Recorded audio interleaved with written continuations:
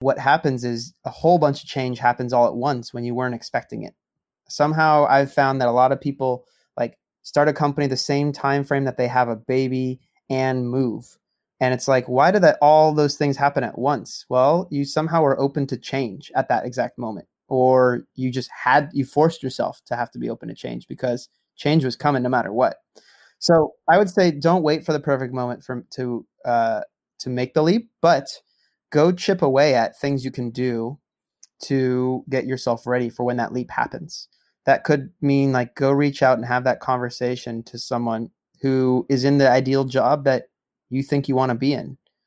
Don't wait for the situation to show itself. Reach out coldly on LinkedIn or something, and go start getting educated now. Be curious now, and start taking little baby steps towards when that leap happens, because it's the perfect situation is not going to present itself.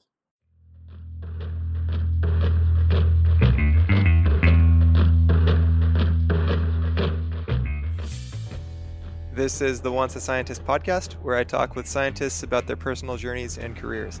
Because, once a scientist, always a scientist. I'm Nick Edwards, and thanks for listening.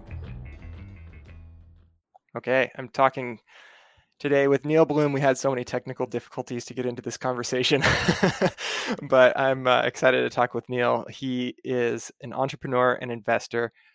He's a San Diego evangelist and has really been leading a lot of community building efforts around the startup community in San Diego. He was an early contributor to building San Diego Startup Month. He hosts a really awesome podcast that has been a great inspiration to me called Tacos and Tech. And if nothing else, go and listen to the podcast because he has this incredible theme song that I need to find out who did that, Neil.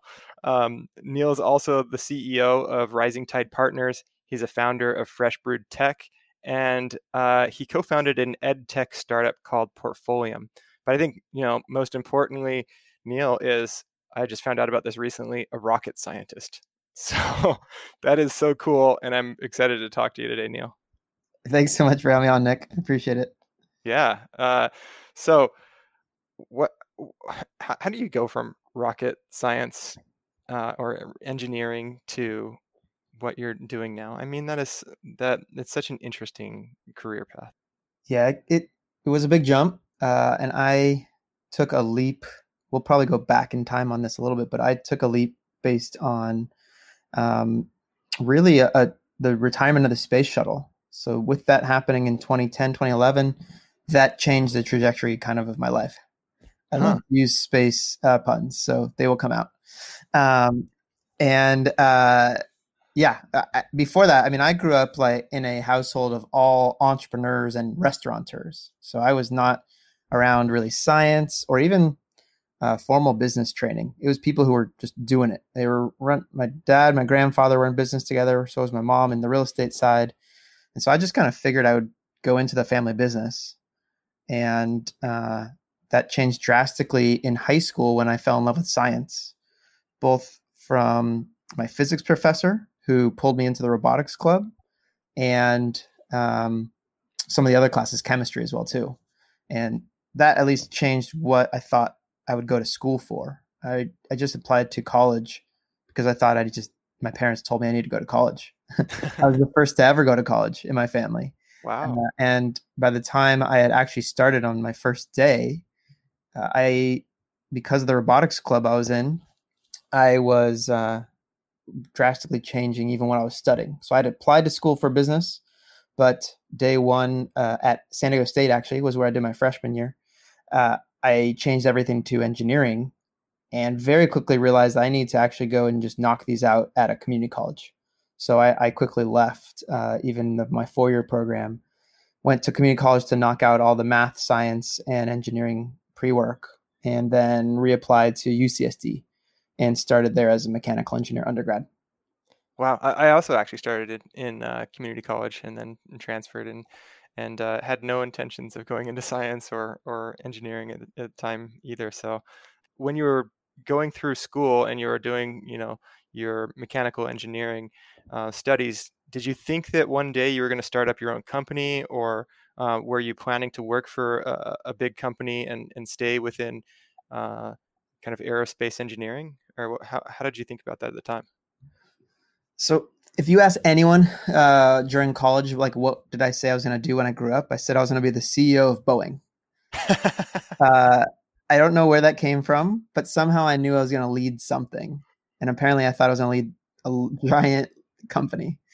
Um, and that's actually all that was on my radar during college was massive companies. As a mechanical engineer, especially in the early 2000s, when mechanical was still, even if not more dominant than software engineering from a undergrad, or at least from a major population. Like at UCSD, we were larger, I think, mechanical than software, but that quickly got overshadowed.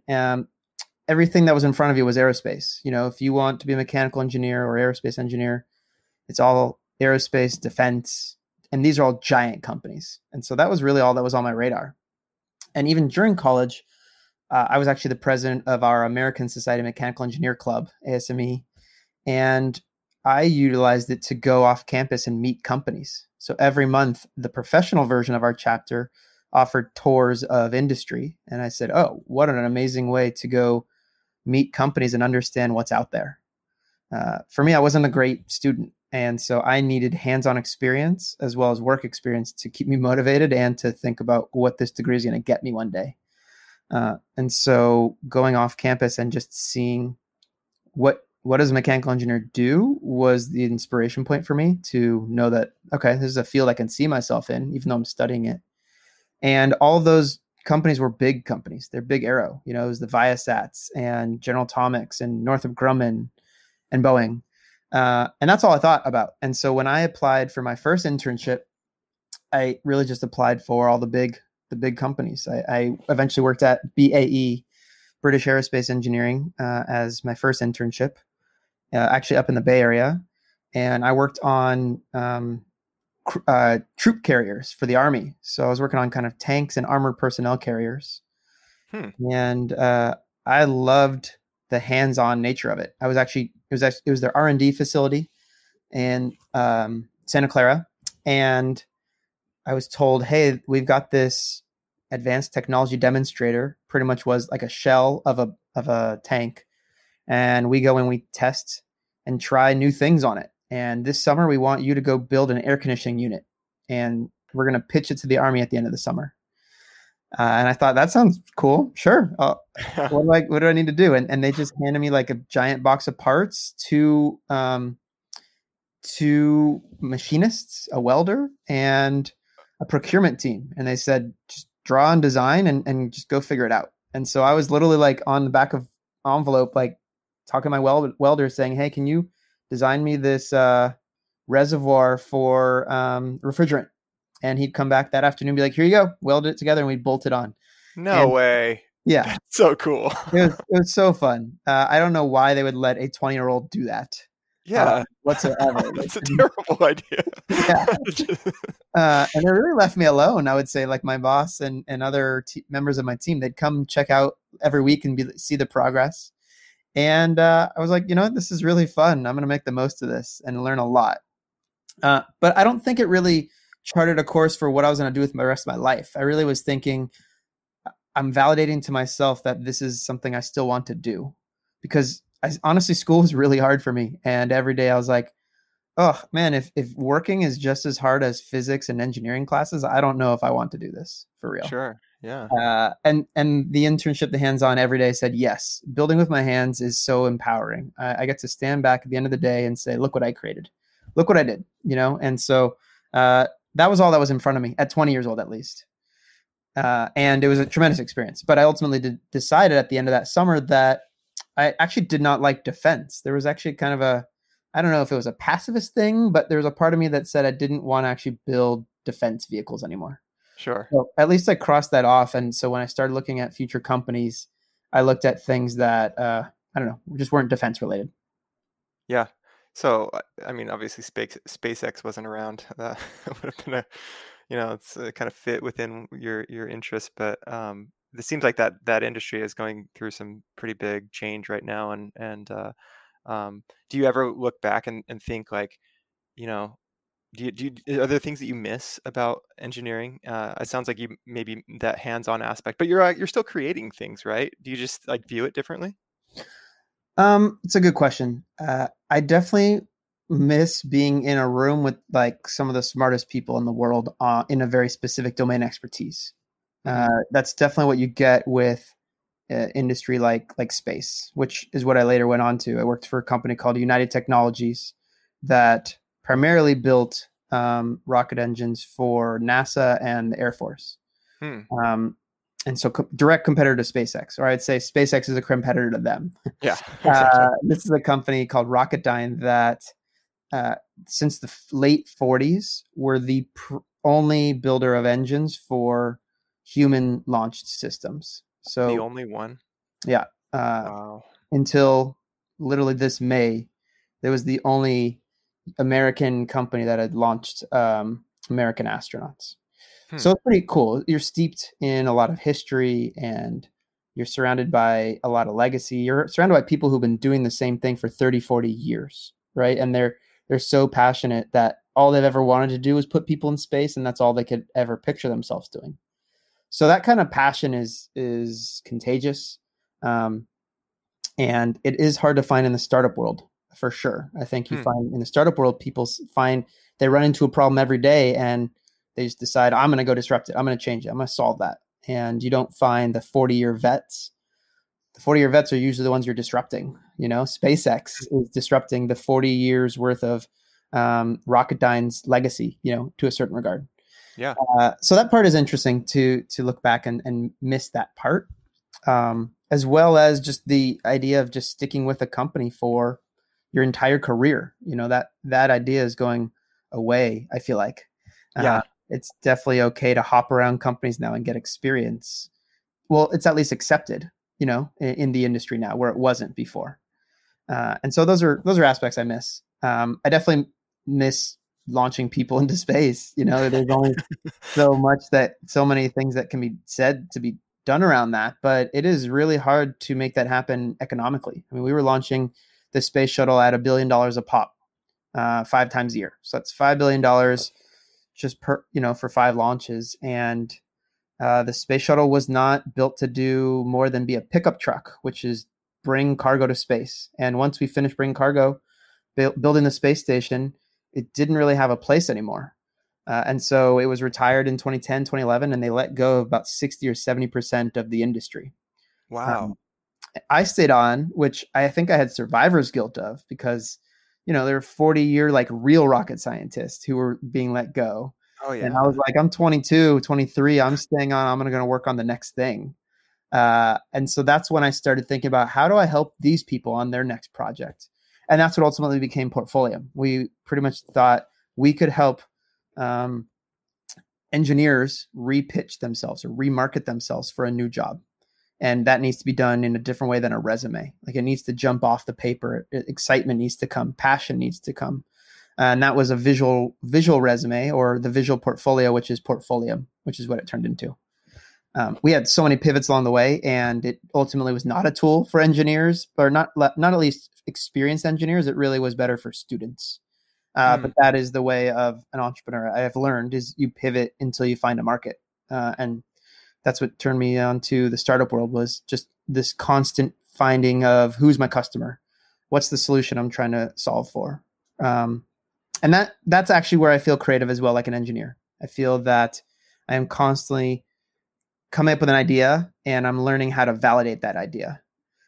In the rocket world, we'd validate that through some serious testing.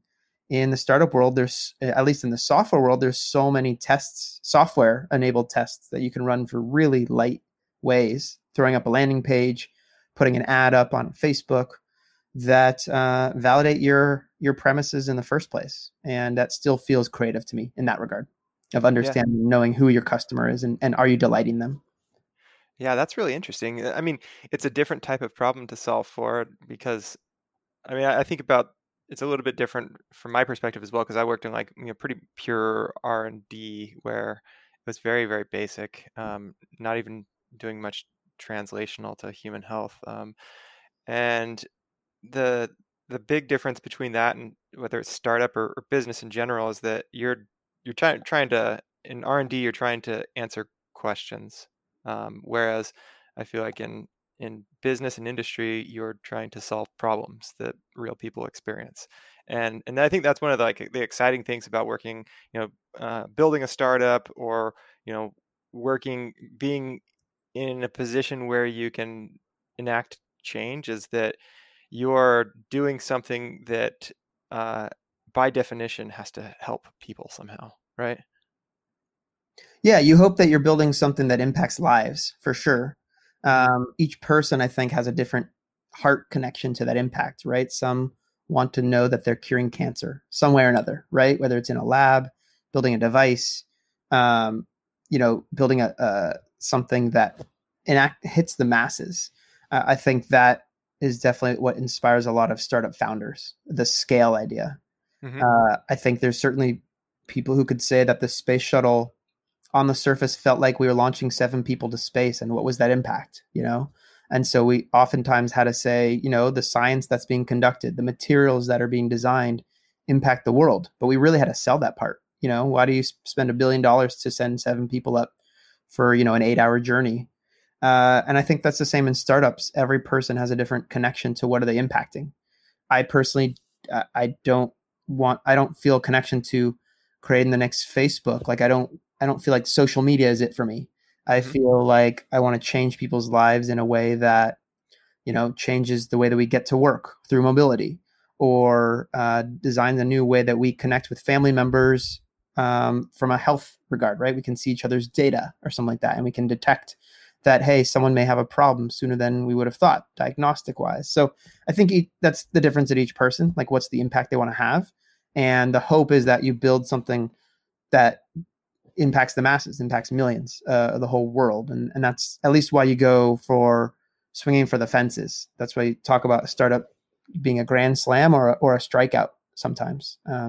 It's something where you're going to step up to the plate, and you're going to go for big, and you hope that it is big. If not, you tried really hard, and you'll try again. You'll swing again soon for something big as well. Yeah. Big effort for sure. You mentioned, a couple minutes ago about not being a great student. I think that's really interesting because you're clearly very smart, and you've accomplished big important things. And I think that it's an important point because like I was not the best student either. I got fairly good grades, and it wasn't, but like I really struggled going to classes and like sitting through classes. It was a challenge for me, and I kind of pushed through and did the PhD in spite of that. And you don't have to do a lot of classes in a PhD anyway, but um, like what are the things, what are some of like the traits that you think, and I'm not asking you to toot your own horn, but what are some of the traits that you think that you have, if it's not like book smarts or whatever it is, like what's allowed you to be successful throughout your career? As you say, and even hearing you say I wasn't a good student, I've realized now that school, at least college, it wasn't about the grades. It was about learning how you learn. Yeah. Right. And for me, I quickly realized I'm not going to be good in the classroom. Maybe I have to be good outside the classroom. And so at least for me, that self-awareness was actually a skill set that I realized that I'm not like everyone else, and I'm not playing in the same game everyone's playing, right? Like everyone's working on that 4.0. I'm not. So how do I be the 4.0 of something else, right? And so that self-awareness, I think, helped me along the way. I think something I learned, at least when I was at a giant engineering firm, was also I wasn't the smartest rocket scientist. So what skill set did I have? I learned that I have emotional intelligence that is maybe a little bit above the average engineer. I can relate to people in a little bit different way.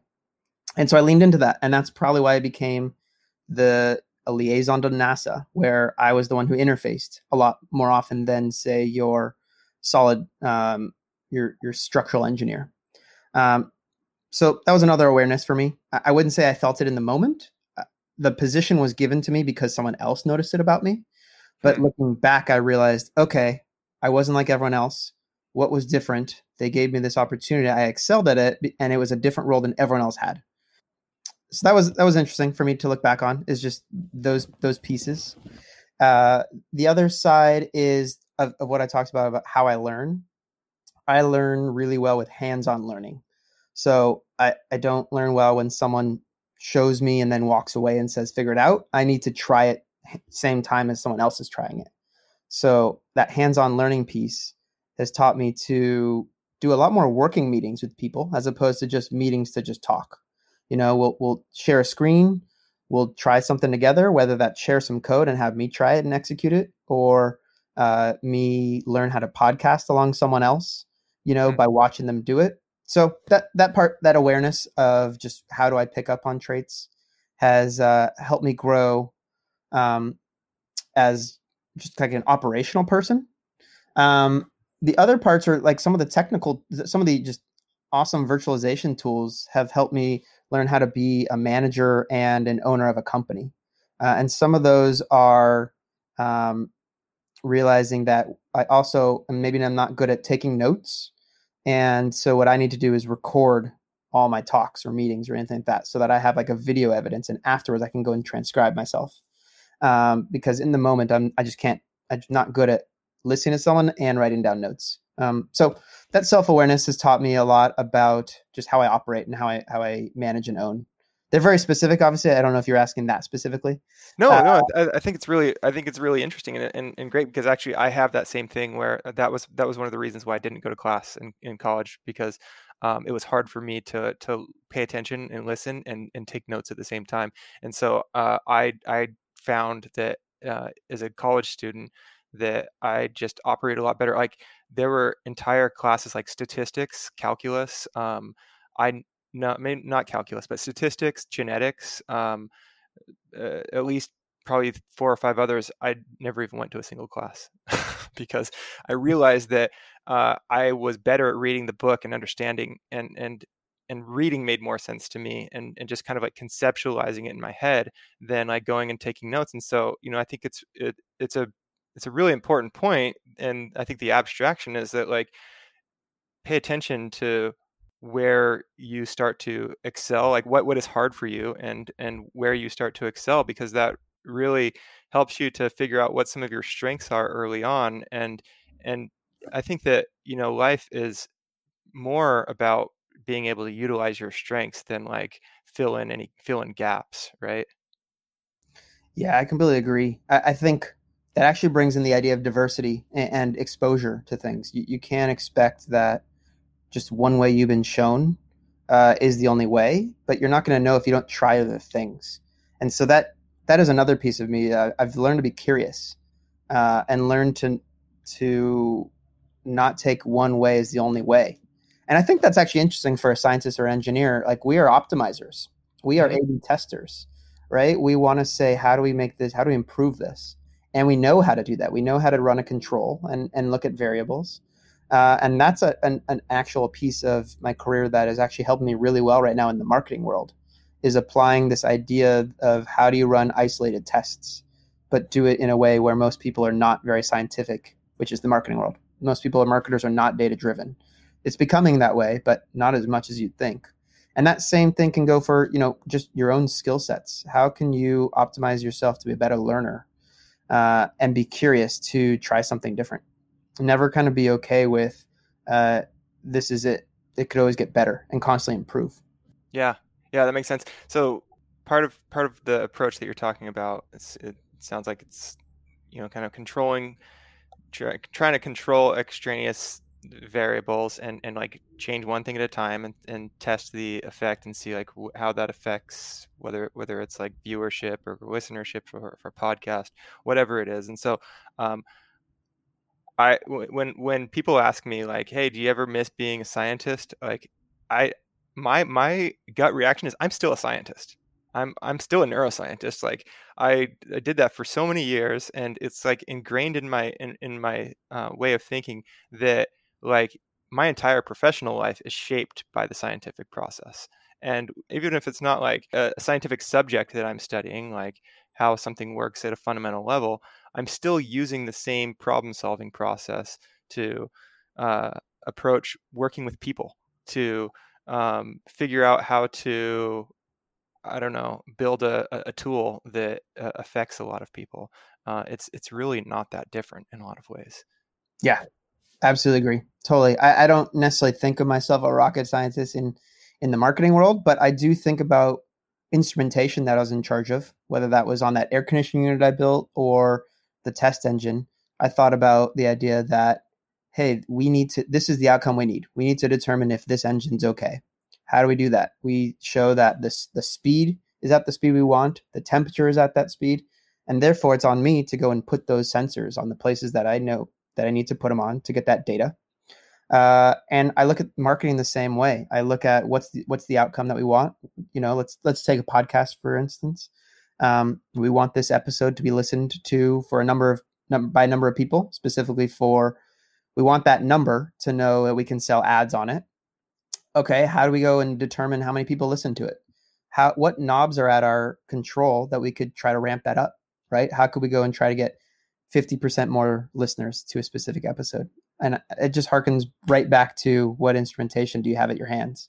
And yeah, I completely agree. It's really looking at, what's your experience and how do you apply that forward?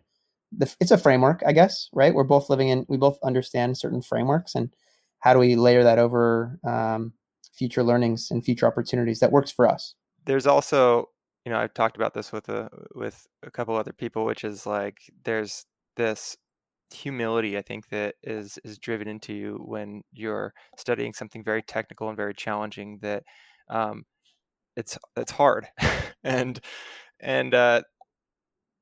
answers don't come easily in a lot of cases. I don't know, if that's the case with rocket science or engineering. I would imagine that there's probably some similarity, but in biology, it's like you do 90% of your experiments fail, and so it teaches you to be super resilient and realize that it's a long game, and I think also, it teaches you a level of humility about all the things in the world that I don't know and I don't have control over, but just trying to be able to make sense of and control the things that I am able to. These are like, super hazy life skills or life lessons, but I think that they're pretty important, and they're definitely things that I learned in science. Oh, I completely agree. I mean, when we're launching 7 people, there is zero room for error, right? And that is so ingrained down your throat that we cannot fail. We cannot let 7 people die. And so you learn a lot of skills around that. I learned a lot about, specifically how to say it, like typos in a sense, or looking for error. Like the idea that you can't miss something. Like when I'm reviewing data and I'm putting together, say, a PowerPoint to present to our customer back in the Rocket Engine days, like you couldn't be wrong. So stay up 24 hours and look through everything and figure it out. And so that's ingrained in you. And now when you go and send a newsletter about here's what's happening in San Diego Tech this week, like no one's going to die if there's a typo, but yet it's still somehow ingrained in you that you don't hit go until you've got the green light and you feel thumbs up, and maybe you have to learn to like unplug a little bit the seriousness of it, right? Like you can't take 2 weeks to make a decision on an email that you would maybe for launching the space shuttle, but there at least you understand the gravity and you understand gradients of gravity in that regard, so yeah, I think the seriousness of what you're working on is really special to take hold of. I guess it's just how much time and effort do you want to put into it when it doesn't matter as much. But it's better to think that way than think, nothing serious. I don't have to put out 100% A+ work. I like the gradients of gravity quote. It's an interesting idea. It's like you're constantly prioritizing and saying like how much level of effort do I need to focus on this specific thing, because like I imagine that's kind of what you're getting at. You're kind of like constantly like figuring out like what is the impact of this, and like how much effort do I need to put in to make sure that this is exactly right, or versus like if it's a casual email to a colleague that you talk to every day, it's probably not a big deal, right? Yeah, but it's something you do so often that you like start to determine Mm-hmm. a habit of it, right? And you say, okay, if it needs to be perfect every time, does that slow me down versus does it not? And you start just kind of determining what's the impact of this, what's the risk, and stuff like that. And that actually is actually driven into an entrepreneur. An entrepreneur determines what level every decision you make is what's the level of risk here, and can I take it or not? Do I lose a client because of this? Do I lose a customer? Do I miss out on an opportunity because I didn't take something as serious, or I felt there wasn't a risk there? So yeah, risk is actually a really interesting other skill set to determine as an entrepreneur, and now as an investor. What's the risk, and how do you assess it? And I think you learn that in science and engineering. You learn what risk really is, because there are things that are very, very important that determine on your attention. I want to jump into this a little bit because like actually what you do for Tacos and Tech, as well as Fresh Brewed Tech, you have a heavy focus on the San Diego community, the San Diego startup community, and I think startups in general. So can you just maybe talk a little bit about like what's the purpose of the podcast and Fresh Brewed Tech? Sure. So when I was starting Portfolium, we got into an incubator called EvoNexus, a San Diego-based incubator that helps early companies who are just at the commitment phase, meaning they are 100% full-time on their company. That's when you can get in. And at that exact moment, I was put into a room with 30 other entrepreneurs who all were working on their own companies. And we all kind of looked around and determined, oh, wow, we're all going through some of the hard things together. Or on our own, what would it mean for us to lean in and share our successes and our failures together? And that was the very beginning of Startup San Diego, which ultimately became a nonprofit and a conference that welcomes and celebrates entrepreneurship and people who want to work for entrepreneurs. And so that was kind of my first introduction to a community of entrepreneurs and startups. And that was in early 2013. And while we kept building Portfolium, I constantly leaned in and said, what do other entrepreneurs need around me? Like, what are the resources I'm having access to, and who's missing out on that? And there were a lot of missing resources. And so we kept building them into Startup San Diego, this nonprofit. So ultimately, alongside of building Portfolium, a for-profit business, I also joined in on this nonprofit entity. And really got introduced to a whole bunch of companies that way. And along the way, I left my Portfolium company. We sold it. I joined another company. And at some point, not too long ago, about a year and a half ago, I looked around and said, okay, what is the landscape for all people like me? Like what does a startup community really offer someone? And are we there? Do we have a place where people know how to start, know how to create, and build a prosperous company? And when I looked around at that, I thought, well, we have a lot of the pieces, but they're all siloed. No one really knows how they all operate and integrate with each other. And that actually is hurting us as a San Diego ecosystem. We are not playing together like a big symphony. We've got a bunch of like these little entities that say, hey, come to my startup accelerator, I can help you. But not necessarily saying, we can help you on your journey to the next thing. And that's when I started Fresh Brewed Tech. This was really a media company that said, hey, I'm going to bring awareness to everything that's out there, because if I don't know it, then a lot of people don't know about them as well. I started blogging and podcasting and really just saying, hey, everyone, did you know about this? Did you know that this thing exists?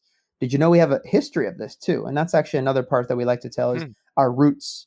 Of where our tech industry came from. So we've told stories around the founding of Google Analytics, which started in San Diego with a company called Urchin Analytics. And unraveling that, we realized we've actually got a really big data and analytics background in San Diego, going back to the 80s and 90s, where we designed some of the first algorithms for fraud detection, which turned into HNC, turned into the FICO buildings off the 56, if you've seen those. And so all that storytelling piece that we started doing, we realized no one really knew that our roots and that everything else existed right around them. And so Fresh Brewed Tech is it's a cheerleading engine. It's a way to broadcast from the top of our buildings. Hey, check out everything that's going on in San Diego. And we do that through a variety of ways. We send out an email newsletter every week. Here are events, jobs, fundings, and some other news. And then we also tell it through our podcast, where we get to know the builders of great tech companies, or at least tech communities as well. We love to interview people in government, university, as well as the entrepreneurs themselves. And scientists, I think, play a big part of that as well too. Designing technology that will turn into great companies who employ awesome people. So that's Fresh Brewed Tech. It's a media entity. We've now actually started 3 other entities. We've got one in Orange County doing the same thing, and we're starting one in Santa Barbara too, where we're going to help tell the Santa Barbara tech story and build evangelism there as well. So we think we've built a model for local tech news, and we're probably going to try to roll it out into a lot of cities that are pretty under the radar for the tech community and tech companies that they've built. I think San Diego is a unique place where it's kind of like, if you, I don't want to make comparisons, but okay, if you make comparisons to like Silicon Valley or Boston, it's clearly not as mature of an ecosystem and an environment, but like it's almost there in a lot of cases, and it's the community coming together, kind of like you're saying, and having shared resources and maybe like more centralized locations. It's all really difficult with COVID right now, right? Yes and no. I think yes and no. Interestingly, what people really need is like a one-stop shop to go and find the answer to something, right? If you say, hey, I think I'm starting an idea, where do I go to help determine if it's a good idea? And I think you could very quickly go to a ton of networking events in person pre-COVID that a lot of people would have told you different answers. Oh, you got to go to this place, got to go to that place. And I think that virtualization nature right now is actually showing that 2 things. One, you can build a quick website that says, here's the general listing and try all these resources, and save you from going to tons of networking events. 2, it's also making people, it's a commoditizing a bit of the community, because the ones who are actually finding success are being shown pretty quickly. Like they're not having to hide behind a good marketing budget or a shiny office or stuff like that. So I think there's actually interesting where certain things are being pushed through a smaller funnel now, where there's only one place to go for certain answers. And so Startup Month was actually created around this, where we first created Startup Week, a week-long celebration of entrepreneurship. But then we realized we need to educate employees at every tech company too, so that they're learning just as fast as the CEO is learning, because everyone needs to be rowing at the same speed, right? We all need to be leveling up to make our companies better, because that will mature our community. And so Startup Month this year specifically is all about skills-based learning, where you can learn data, design, development, sales, marketing.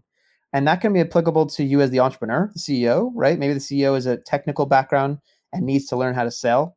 It could also be on the employee side. If you're employee number 150 at a startup, there's still things you need to learn as well too. Albeit could be sales, marketing also, or product management, data and design. So that's what Startup Month is about. And I truly believe that we all need to be learning and growing our own expertise to make our companies better, so that we have that maturity moment. And the piece that's, I think, interesting you mentioned about Boston and the Bay Area, at least in the biotech space, is that maybe they've had more exits. Maybe that's a milestone for maturity. You've had companies that have been acquired or hit this inflection point that says we made it, and certain people jump off and go start something new. And that's that cyclical wheel that happens, that I've done it before, I know how to do it, and I'm going to have more success on round 2.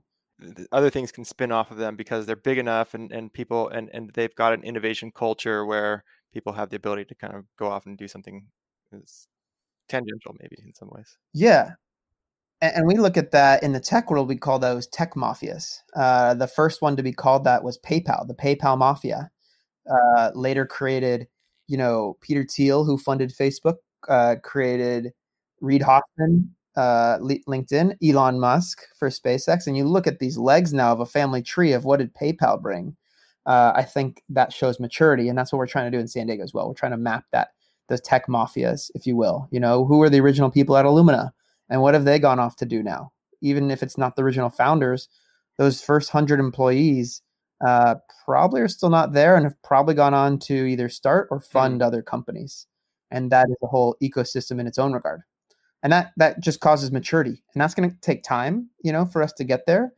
But that expertise of knowing how to do something really speeds up our maturity time faster as well, too. And so you'll just see an entrepreneur who's on company 4 is just going to get to success quicker than they were on company 1. But you can't force that through. You can't, really say, hey, first-time entrepreneur, here's how we're going to try to speed you up on your learning. You just got to know that surround them with good people who've done it before, good talent, and that will help their learning and the maturity if they're open to it. So there's probably like a few elements, which is like that learning and maturity that allows you to like know how you've done it in the past and maybe optimize it even better in the next instance. There's also the capital, people, early stage employees of these, companies that grow up, they have the ability to invest in different things. And so there's, that's probably a big element of the ecosystem. And then like it's almost like building up enough people that care about these types of problems. And it's like a critical mass of talent that can feed off of each other and help each other to build these things. Are there other elements that I'm sure there's other elements that I'm probably missing here? Ooh, there's a lot there. Yeah. I think even just within an industry cluster, you can see all that happen, right? Genomics in San Diego is blowing up because of all of those things you've talked about, right? There's enough density where people have said, we had success, but we're not done yet. Let's go work on the next thing, right? And they'll go and work on genomics company number 2, 3, 4, and 5. And they don't have to start, right? They can go and join. There's plenty of people who start a company, sell it to another, and then go join, a big company and say, hey, I want to go either learn or hit another home run with a big company. So it's not specific to startups only, but it is about a density where you've got this industry expertise. And, we're seeing that in San Diego, specific on the life sciences side. Now, what's interesting about life sciences in San Diego is that I think a lot of it is blurring the lines between tech now, software, data science. Genomics, for one, is a data set. It is a code language, and we're learning how to manipulate it like another software base, right? We're learning how to lean into data science to say, what's the power of this? What can we do with it? What's the artificial intelligence that we can apply to this as well? So I think there's something really interesting in San Diego to say that big bio is meeting big data, and we are not two separate worlds, but we are one. Medical device is another one, right? There's implantables in your body now that you can control with an app on your phone. And diagnostics, same thing too, right? The ability to stream and see video inside the body, to test quicker, faster, more accurate, is all enabled because of software and tech and leaning into some of the engineering principles of today. So I'm really excited to see these worlds collide. I'm excited to see life science people embrace tech, software, and vice versa.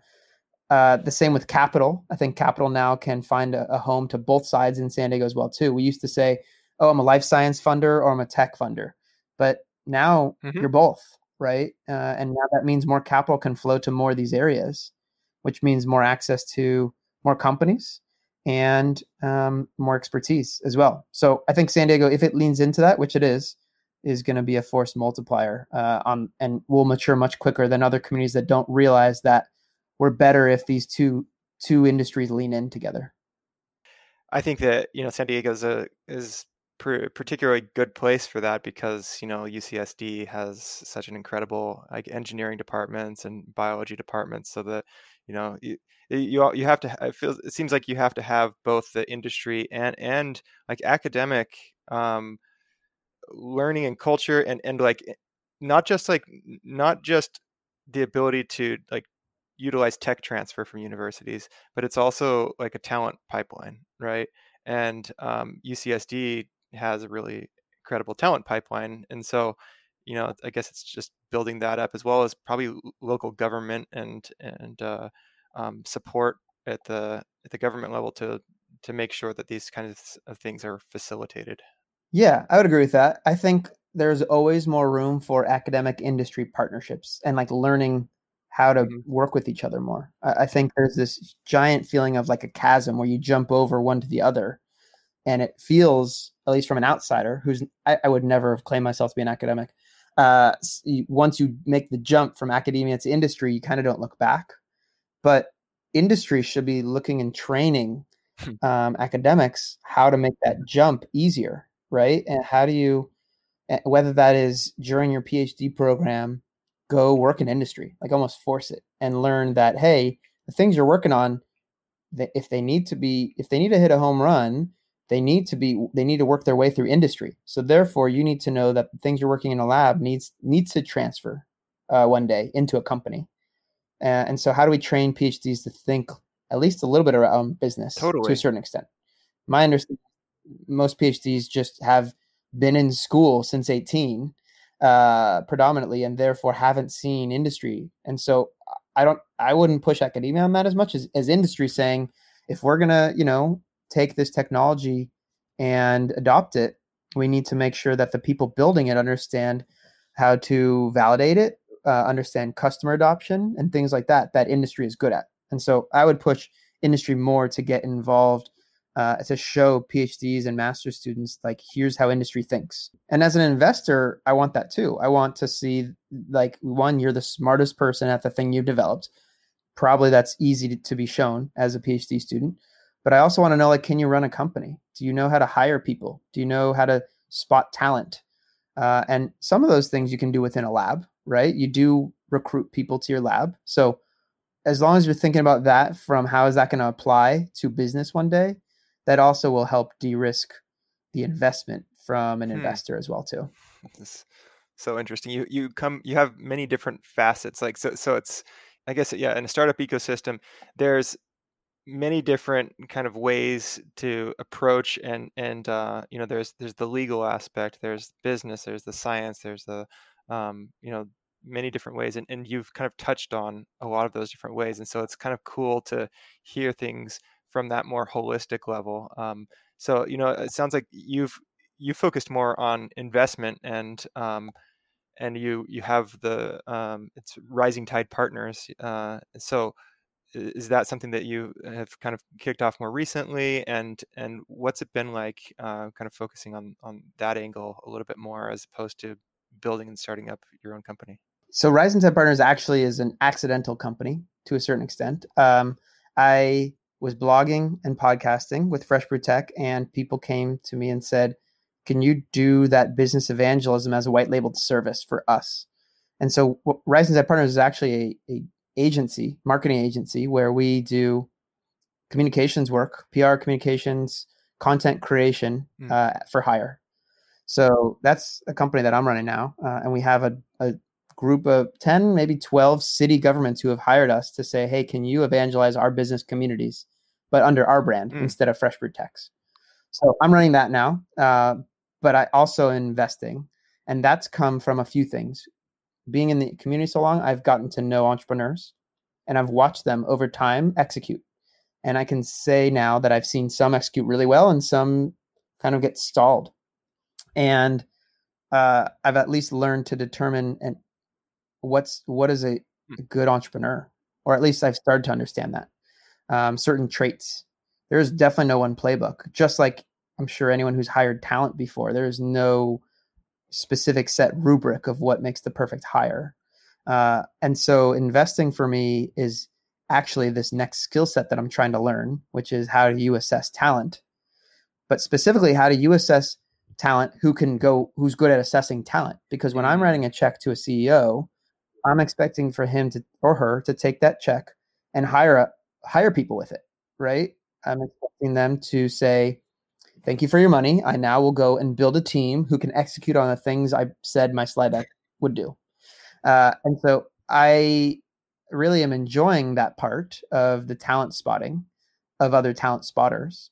And so, yeah, that the nexus of covering and meeting a lot of entrepreneurs in town. So having a good network, as well as watching them over a period of time where they didn't realize they were, their performance was on display for me, right? When people come and pitch you, they're on their best behavior, right? They're very polished. But when you get to watch them from afar and see that the work that they do, you build, rapport with them, and you understand if their kind of rapport is heading up on a graph or down. You kind of are taking. There's a famous line in venture capital of turning dots into lines, and that is really slope, right? Every time you see someone, you are building slope, and is that positive or negative slope? Are you making a positive impression by saying you're succeeding at the things you said you were going to do? An example of this is an entrepreneur saying, in the next 6 months, we're going to apply for a phase 1 SBIR grant. And then at that point, we will hire a team of 3 and we'll start, testing some things. Well, great. I'll check in with you in 6 months and see how you're doing. And if you're not there, fine. I'll check back in again. But if I want to see that you're going to execute on the things that you're going to do, and that will determine if you are grounded and rooted in reality, or you're just really good at telling a good story. So that part is really interesting of investing. And I don't think I really appreciated how important hiring and talent spotting was when I was working, as opposed to now when I am investing and running my own company too. How do you determine whether someone speaks a good game or whether they can actually execute? I guess, obviously it's about past experience, but there's so many elements of luck and happenstance and sometimes in people's lives that it's like really hard to disentangle that, because maybe it was the environment that they were in, or maybe it was the particular conditions, and so it seems like a really challenging and interesting problem to solve. It is. You really have to get to know the person and understand them a bit more before you apply some giant lens on it. Like you could easily say, I just don't want to meet anyone that makes excuses. Well, some excuses are reasonable, right? Some things are just so external that you couldn't have done it. But you also want you want to see an awareness of the person that they realize they are making excuses or not, right? That they realize I'm not here to waste your time. That I am realize, and you want to be honest with that. You want to say, hey, I'm going to assess you. I'm going to check back in with you in 2 weeks. And I want to see that the things you said that are going to happen in that time really happened. Right.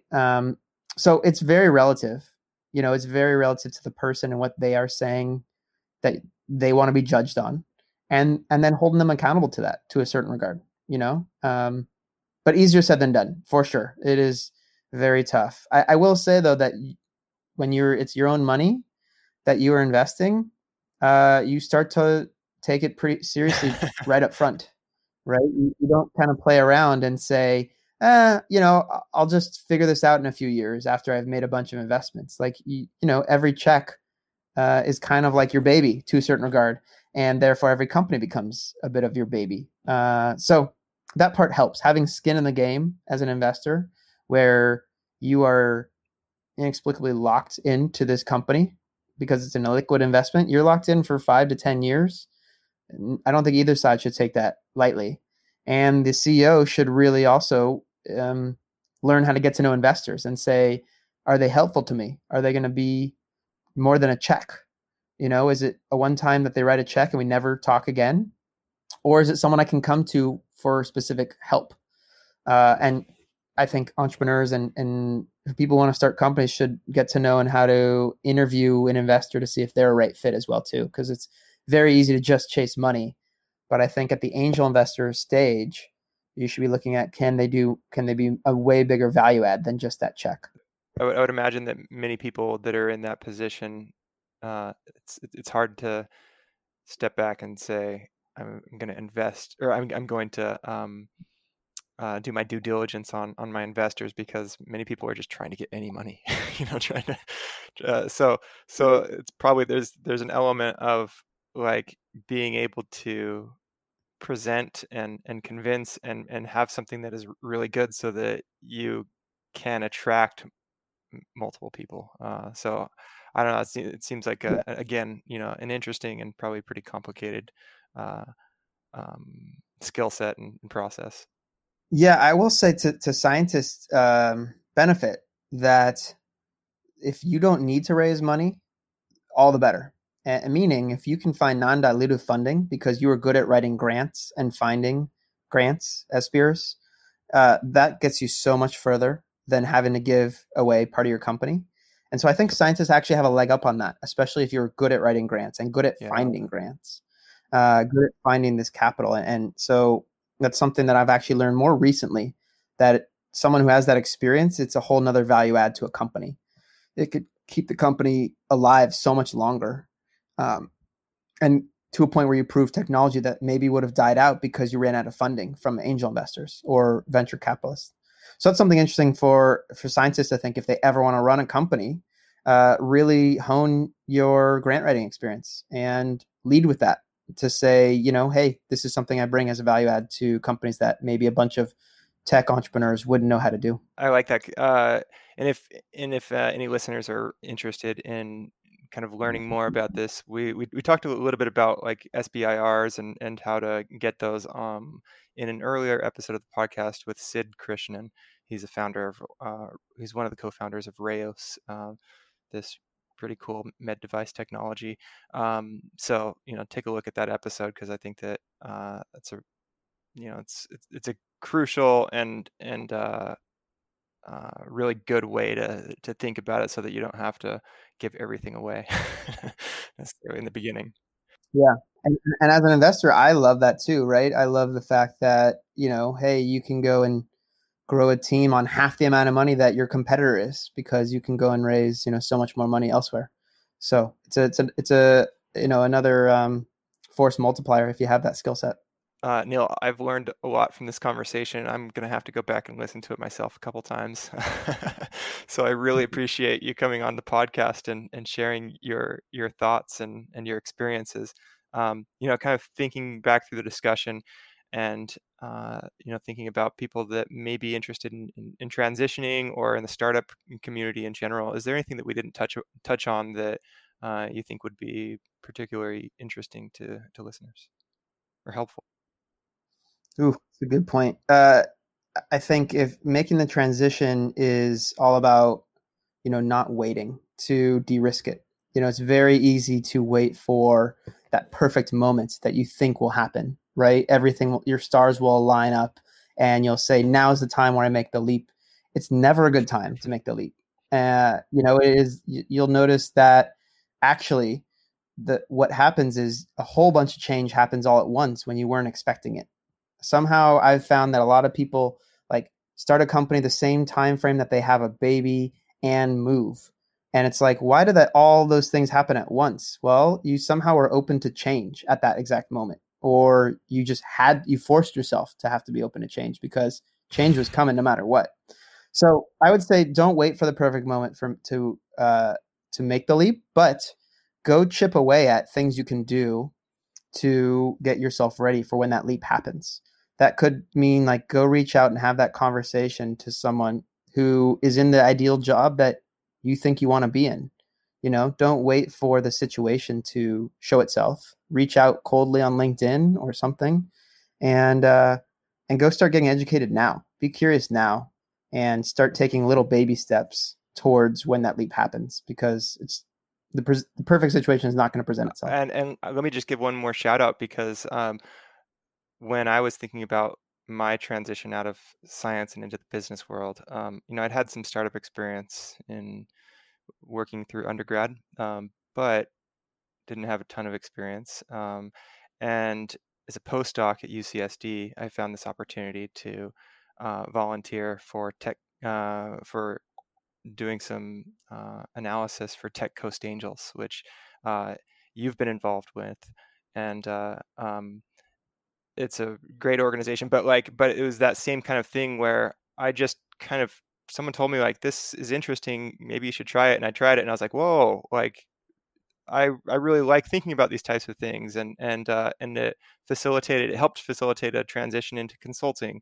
And I also really like the point where you're talking about like all these changes happening at once. I've experienced that myself. Like it's almost every time a big change is happening, there's so many other things happening. Like recently I broke my neck and, and I'm actually transitioning, careers right now, after getting out of a neck brace 7 weeks ago. So it's such an interesting observation. I've never really thought about it that way.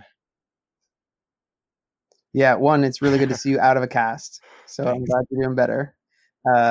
But yeah, change is weird. And us scientists and engineers are very resistant to change. We already know that. We're more resistant than others.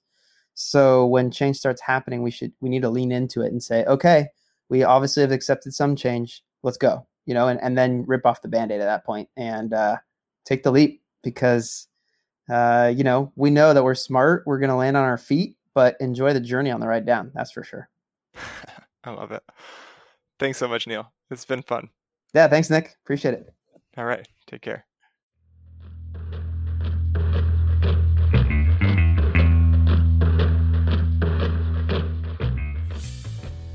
This is the Once a Scientist podcast, where I talk with scientists about their personal journeys and careers. Because, once a scientist, always a scientist. I'm Nick Edwards, and thanks for listening.